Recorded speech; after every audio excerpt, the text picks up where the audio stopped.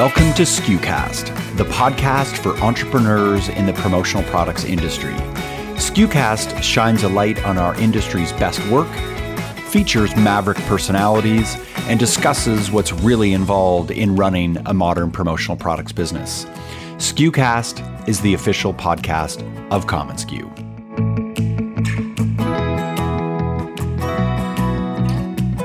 Isaac Hetzroni is the founder and CEO of Imprint Genius. Now, some of you might know Isaac's story. He founded the company as a freshman while attending the University of Florida back in 2016 and incubated his business there along with other students. In his words back then, quote, "We're here to break things and take risks." And they did. 6 years later, he moved to Bali and is now leading a global team.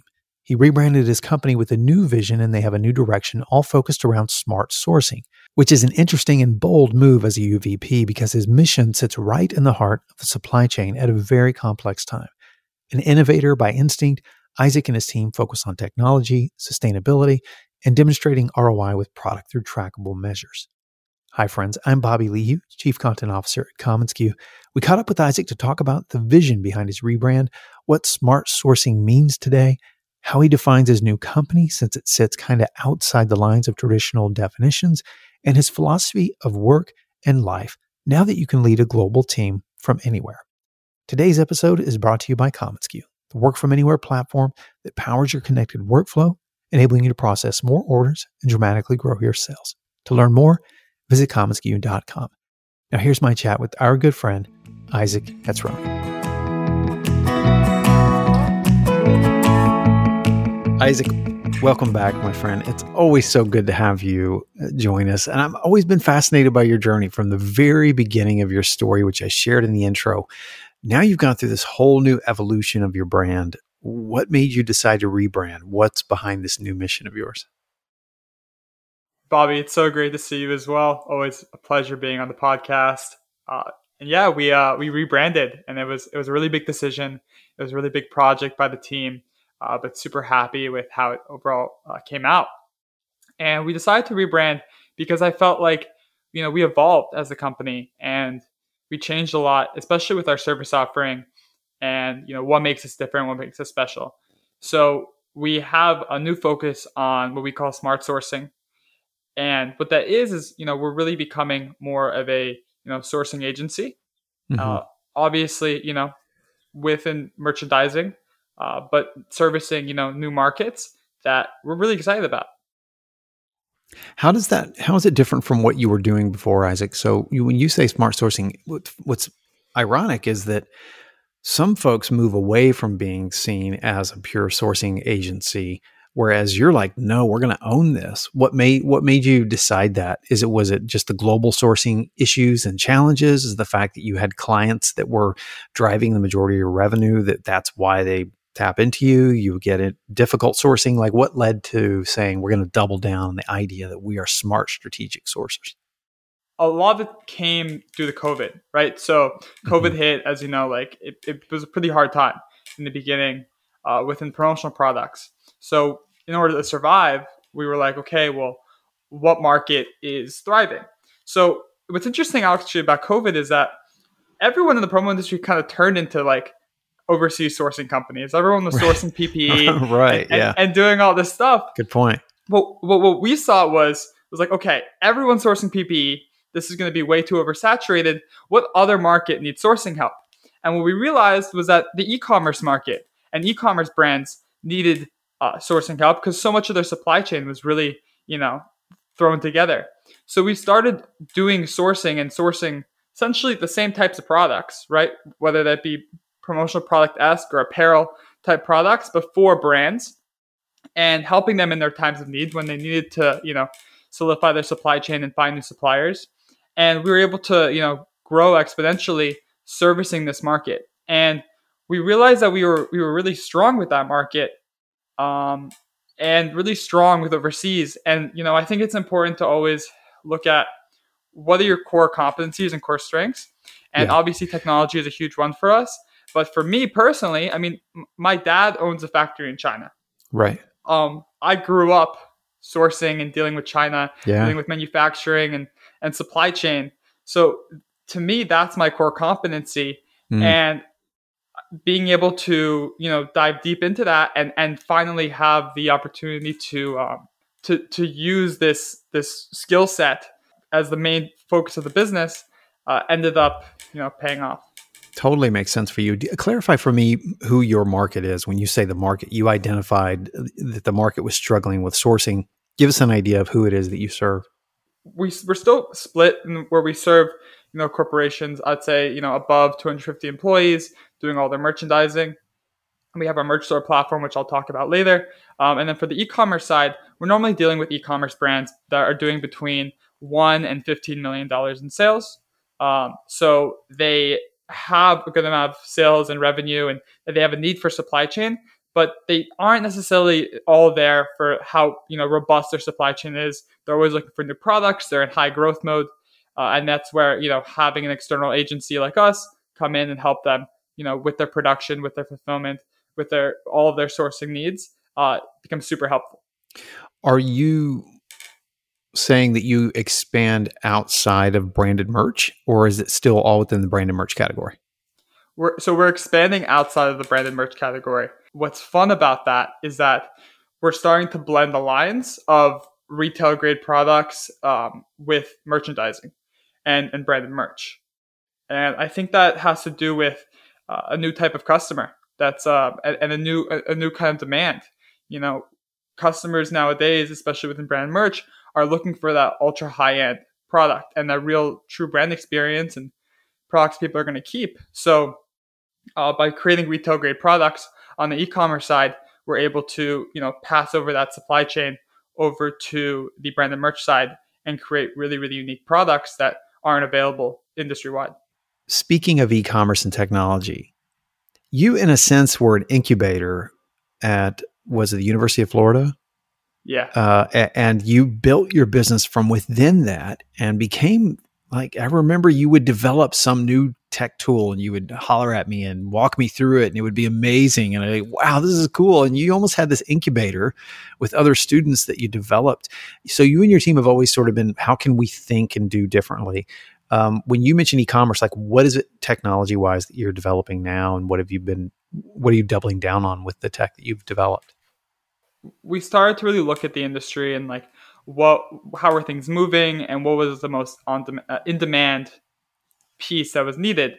And what we thought is that overall merchandise distribution, right, needed a rehaul. And we found that if we could build a really, really strong merch platform and merch store platform, it could solve a lot of the problems that we were trying to solve in the beginning. So when we were starting off the company, right, me, like a little 18-year-old kid, knowing nothing about the industry, right. saying, "Hey, I'm gonna change this industry. I'm gonna innovate."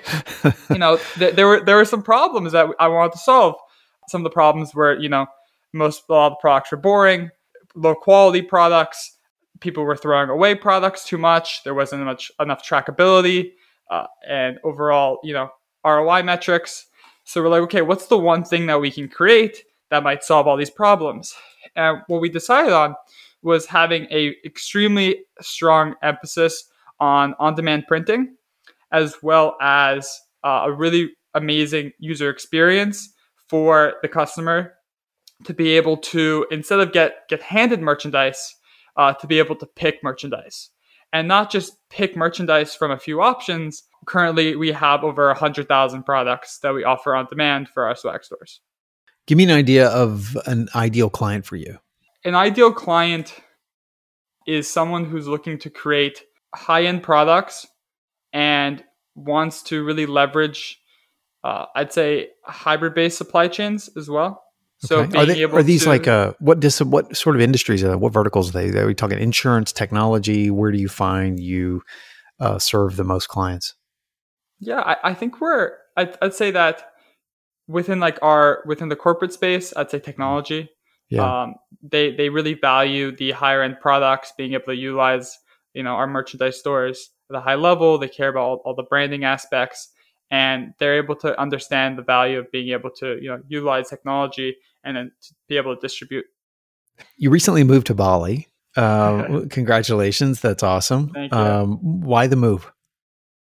I realized that I wanted us to be a sourcing agency. So with all the complications that were going on with China, I said, I want to be able to create a supply chain that was robust and that was differentiated. So I said, why not go move the company remote and work remotely from different unique countries around Asia for as long as I can and build out supply chains and visit factories and have fun doing it, right? So that's what I decided to do. So I spent 8 months traveling through Asia. I visited dozens of factories throughout Sri Lanka, Thailand, Cambodia, Turkey, Indonesia, etc. To be able to, really have this unique value proposition that, that maybe our competitors didn't have, as well as just kind of thinking ahead of the market as things are slowly, moving away from China, especially within apparel production. I wanted to be ahead of the game and understand the overall global supply chain. Now, why am I moving to Bali? Why am I, living in Bali as like primary residence now? First off, it's awesome. It's just a beautiful place. But there's a fantastic expat community, tons and tons of e-commerce founders and brands. So we are actually around lots of new customers. That's cool. We're closer. We have a large team in the Philippines, so being closer to them, and honestly, just being from a location standpoint, being in the same time zone as Asia, where we can be sourcing products. I can go and do a day trip over, well, not right now, but to China, to Vietnam, to wherever we need for like a larger production to manage. And finally, time zone. So this is something that is controversial, I guess, and people might think differently. They might think, "Oh my God, it must be so hard to run a company from Asia and having that different time zone." And my rebuttal to that is saying, no, it's actually a fantastic way to manage a good work-life balance. And what does that mean? What I try to do, right, is almost all the calls are at night. And so I work until maybe 3 a.m. and that's easy. I'm a younger guy. So I do that. But during the day, when the sun's out, it's shining and you're having you can go and truly enjoy the day and enjoy your life. And those same hours that might be those late night hours where you're watching Netflix at home, like, no, you're out there, you're surfing, you're hanging out with friends, you're having that fantastic life balance. And then, once the sun sets, that's when you start the work day. At least in the US. And I just found myself to be a whole lot happier doing that. And I think within our industry, we have at least distributors who don't have production in-house, right? Let's talk about that kind of classification. You have this flexibility where you own a business that is essentially middleman, right? Where you have complete flexibility and you can really work from anywhere. So why not go and travel and live your best life and do that while you can? I love it. We have two topics there I want to unpack. One is more about this work-life balance, but let's go back a little bit to supply chain, because you sort of came into the industry as like a non-industry person, right? You're this young kid coming out of college and you're like, we're going to upend this industry, right? I remember your energy around that, but you also did it in a very positive way. You had a very positive instead of a negative attitude. It was more, how do we completely transform this business? So you, in a sense, how do you see the supply chain lines as they're drawn now? Because supplier after supplier has told me that the lines have blurred, right? Distributors, suppliers, the distinction between who they are, how they're sourcing has completely blurred. I'm sure that's just like, in terms of the traditional industry structures, you're fairly agnostic about that. It doesn't really matter. Do you think in terms of cutting out manufacturers? Do you think in those terms, or are you just trying to source the best product you can? I'd say, we still depend so heavily on, the domestic suppliers in the industry. And I think that it's super important that we have this relationship from a supplier distributor standpoint. That's what the industry is built off of. Right. But what I would say is that the reason why we're sourcing abroad is to source different products, right? So it's to be able to offer products that aren't available in the industry, or else we would source them within the industry. Okay. A perfect example of that is high-end athletic wear, right? It's very, very hard to produce high-end athletic wear as a corporate merchandise domestically, right? And there just aren't that many good options. But being able to go overseas, and I met with the factory for Lululemon and Alo and Adidas and Nike, and I was able to go and now I have these supply chains built out and be able to produce those products at a high level that are full custom and create those experiences. I would love for the industry to be able to adapt and offer these cool, unique products.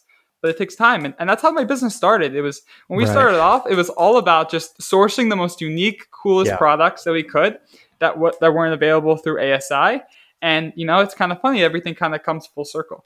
Yeah, that's cool. I really respect your differentiation and your healthy respect for the industry, right? It's not like you're trying to cut anyone out. My question was asked poorly. It's more that you're trying to utilize the supply chain as it's built, because we do have an amazing supply chain in the industry. And then I can totally see your point on the high end athletic girl. It's a great example. You go back to work-life balance for a minute. I loved your analogy and your story about the way we rethink the 12 buckets we have in a day, or the 12 hours, or whatever it is we have in a day, right? You've said those are 12 buckets that I'm going to do something a little different with. Is your team all over? Are they, where are they at? Are they in the US, in Asia? And it doesn't matter. It doesn't matter at this point, but it's all over. We have a couple members in the US, a couple members in India. Majority of our team is in the Philippines. I know you had Rory on the other day from Delegate. Yeah. So, good friends with him and Craig. I think they're doing great work for that as well. But it doesn't matter at this point, right? Especially everyone's working from home. You can find amazing talent anywhere. So yeah, I love that. And I think having the spread out team also reinforces the fact that it's okay to go and travel and do what I'm doing. Yeah. Is your team split up by specialty? So in the US, they're working with clients. In Asia, you find primarily your sourcing team, and then in the Philippines, do you have a lot of your support team there? Like, how's that structured out, or is there not that big of a delineation between those? There is some delineation, right? So higher, like more complex, marketing, branding, client-facing stuff. A lot of that's in the US, but we found fantastic talent even for client-facing stuff overseas. Developments primarily in India. We just were able to find a really good essentially dev team out there that work with, and then Philippines for everything else. And Philippines has just really become a fantastic place for a lot of things that we need as a promotional products company. It has, and Rory and Craig and them are doing some great work, great partners there. You've worked really hard at developing an eco-conscious company. What impact is sustainable sourcing having on your business today compared to when you first started? Personally, I had to really rethink what sustainability meant within the promotional products industry. When I started off, I thought, okay, sustainability means sustainable manufacturing or sustainable materials. But what I've realized was that that's not necessarily the case. Okay. And again, this is not maybe a hot take. Okay. You can make a tote bag out of recycled hemp, and you can make a tote bag out of the most unsustainable materials. But if the recycled hemp tote bag is thrown away, that's ultimately what's terrible about the industry and bad for the environment. Yeah. So we have to rethink what sustainability means. Sustainability, and the problem within apparel or promotional products, is the fact that so much of it is thrown away and it's not kept. And that mostly has to do with the fact that we're not giving people the choice of what they actually want. You go to a trade show, you get to pick from a table. You go to an event, you get sent an automatic item, whatever it is. And how hard it is to, even pick gifts out for, your significant other. Like, how are brands supposed to go and pick out products for hundreds of different people or thousands of different people? Our viewpoint on it is utilizing print on demand and, good e-commerce platforms, and to give customers the true choice of swag, to let them pick, from hundreds or thousands of products that are company branded, find the exact product that they're going to love and utilize, that's high end, etc. Send that directly to them. And more than likely, they're going to go and keep that perfect product for them, whether that be a power bank or a nice backpack or a specific type of branded, that's how we stay eco-conscious within the industry. It's a similar stance that I think Patagonia takes, right? It's about, hey, how are we going to be reusing this product, and how we're going to make it last? How would you answer the pushback from a distributor that says something like, Isaac, I hear you. I respect what you're doing. I can see that, especially building the technology in to help handle that. But that doesn't scale for me. I still want to sell 20,000 hats to XYZ Corp. I think that, when I started off, I felt the same way. Yeah. It was always about kind of chasing those larger orders, and sometimes you have to have your goals kind of be pushed to the side, or your morals in the way. But I found that, especially after moving to Asia, and I started finally having, like, we had the stability within the company that we wanted. We had like those consistent revenues. We had, I had this fantastic lifestyle in Bali for way cheaper. I stopped, being in that rat race of, okay, we need to like always try to like take on whatever orders we can to like make more money or meet all these goals. It kind of became like, okay, we're comfortable now, but now we can pick projects that we care about. We can work with people that we like, and we can focus on things that are moving us in the right direction. So I think that maybe it's hippy dippy Asia talking in me, but that's just how I feel, and it took me a while to figure that out. I love it. You're talking about building a conscientious lifestyle and a conscientious business, and those two are not to be distinguished from, because it blends very well, and I can see that in your life. How have you seen the customer change since you first started? Yeah, and particularly regards to sustainability or maybe technology, however you want to answer that. But how have you seen the customer change? Have you? I think that the customer is now realizing that all the headaches that normally come with swag management don't necessarily have to happen, right? And that you used to have multiple people within larger companies having to manage swag and all that complexities with it. But now, utilizing technology and automation, we're able to really streamline so much of what it means to manage swag. So I think that the customer is starting to adapt to that. They're starting to see that there's lots of options within the industry.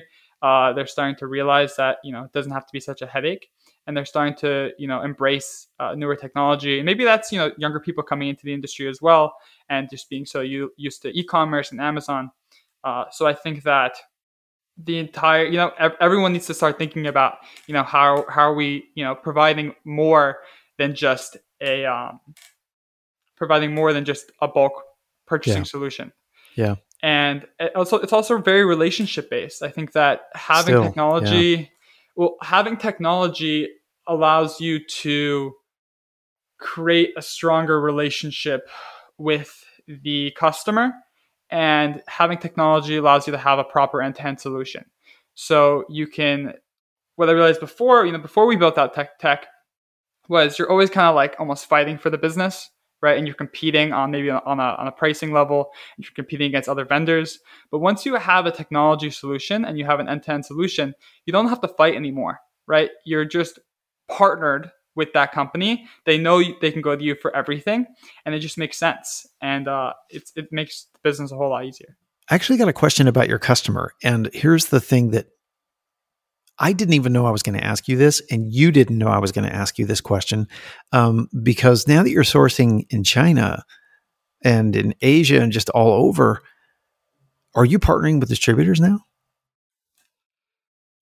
So we're starting to, okay. All right. We're starting to merge a little bit, working with, other distributors, helping them out with their sourcing, working with even some of our decorators and helping, as there became blockages of like, okay, we can't get these, pieces to decorate on, we're kind of coming in and helping them out as well, helping with their sourcing.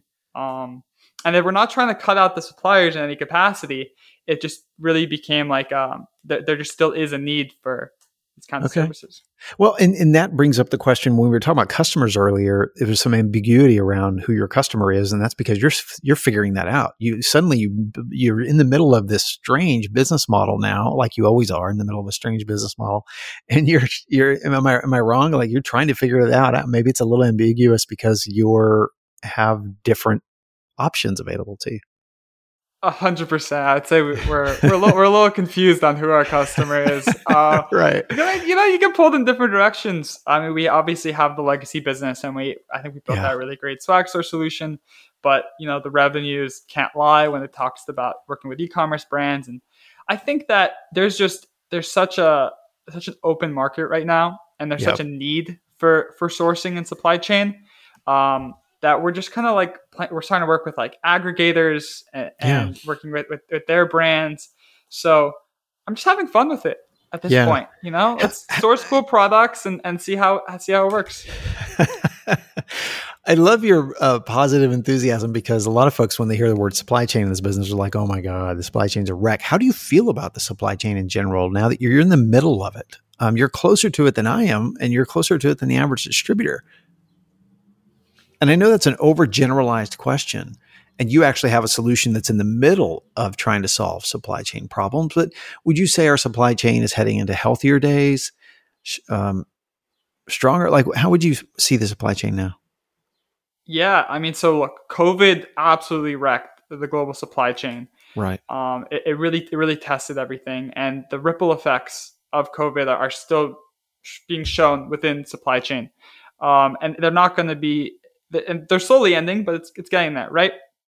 But what happened? I think that we're going to come out of COVID a lot stronger from a supply chain perspective. Brands are starting to realize that they need to, or any company needs to realize that they need to have a more robust supply chain overall. And I think that there needs to be, I think a lot of brands are focusing more on technology, right? So how can we utilize better technology for inventory projections, supply chain management, overall create more efficiencies within the business so that these kind of problems don't happen as much. I don't know if that answered your question. Yeah, I hear you. And I also hear the fact that you're right in the middle of trying to figure this out as a part of your selling solution too. So it's a part of, in a sense, you can't help but be optimistic because that's your business model. I remember, so I had a question about Isaac, because I remember, I'm thinking it was 4 or 5 years ago when you and I first met and you came to a SKU camp. And your energy and enthusiasm was palpable. It still is. Everyone who met you was impressed about what you were building and what you were doing. And mostly that your intention, about the business and the industry was so strong. What would you say to Isaac Hetzroni 4, 5, 6, 7 years ago, now that you've had all this experience building the business? Do you have a couple of pieces of advice of do's and don'ts? Ooh, that's a really good question. Yeah. I would say that, especially with technology and trying to scale, right? You have to really start picking partners and leveraging different partners to grow the business. And I think that we got kind of excited with different partners that we could utilize, and we started adding a lot to our business offerings. And those offerings were dependent on other people, right? Other companies, and I think that it's not a smart move to be highly dependent on others as a core value prop, right? You need to manage your growth, manage your offering, or else it could be a very slippery slope. And we made the mistakes. We made some serious mistakes growing. And what I would tell Isaac now is, if you can, once you understand something, like build in-house, have control, have backups, so you can offer, that truly amazing service to your customer and not, hinder your brand or tarnish your brand due to, mistakes of others. Yeah, it sounds like you were at the mercy of a few very strong partners, whereas what you're talking about is diversification. Because the beauty of this business is that you can live in a very diversified business model where don't have all your eggs in one basket. And you have, like, as you said, backup solutions for supplier partners, because a distributor, all their whole business revolves around dependency upon manufacturers. And of course, they have this strong consultative side with clients. But what I think I hear you saying is diversify that base that you're partnering with and just be sure that you have a solid foundation with those partners. Yeah, exactly. Diversification is a complicated subject, right? You want to diversify, but you don't want to over diversify, and you want to still have focus. But I'd say those are probably some of the biggest mistakes we made as a company, and I'm happy that we're getting them all fixed up. What did you feel like you did right, and you would say to Isaac back then, double down on this? I think we tried to just have fun with things. Right. Just not take anything too seriously. And I mean that in maybe that's not the best way to phrase it, but don't take anything that's, set in stone, as set in stone. Try to rethink what it means to be a promotional products company, rethink what it means to develop our technology, rethink solutions, and just enjoy the process, right? Because, being an entrepreneur and running a business, the best times and the most enjoyable parts is the process. It's not necessarily even the big sales or the exit at the end. It's those late nights at the office with the team. It's thinking up new ideas. And that's been the most enjoyable part, of having the business. It's the creative outlet.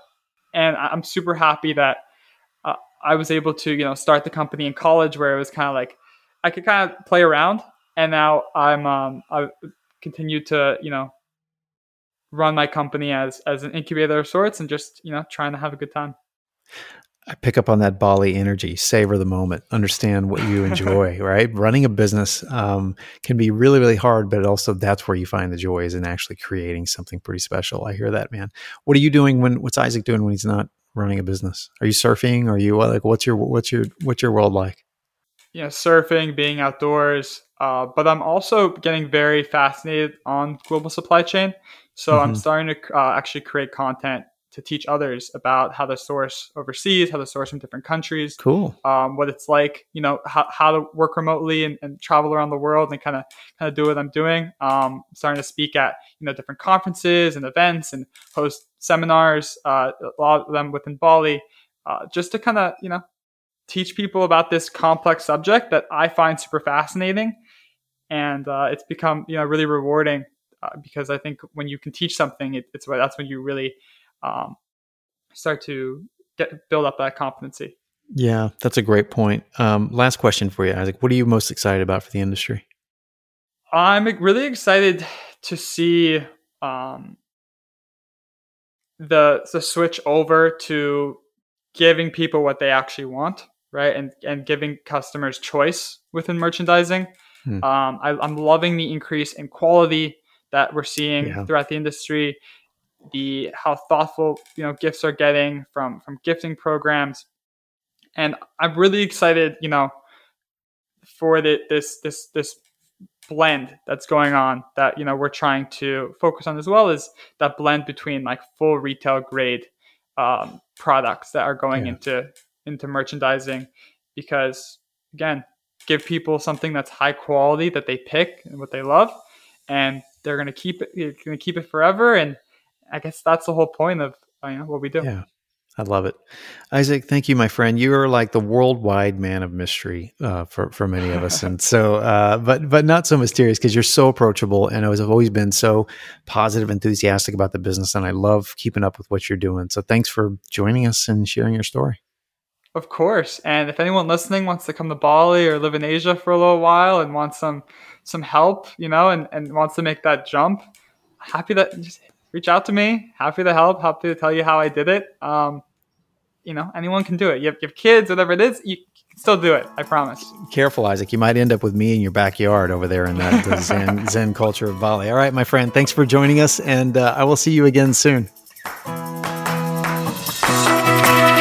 Thanks so much for tuning into this episode of SKUcast. Be sure to keep up with our latest content by subscribing to SKUcast on iTunes or to our blog at community.commonsku.com.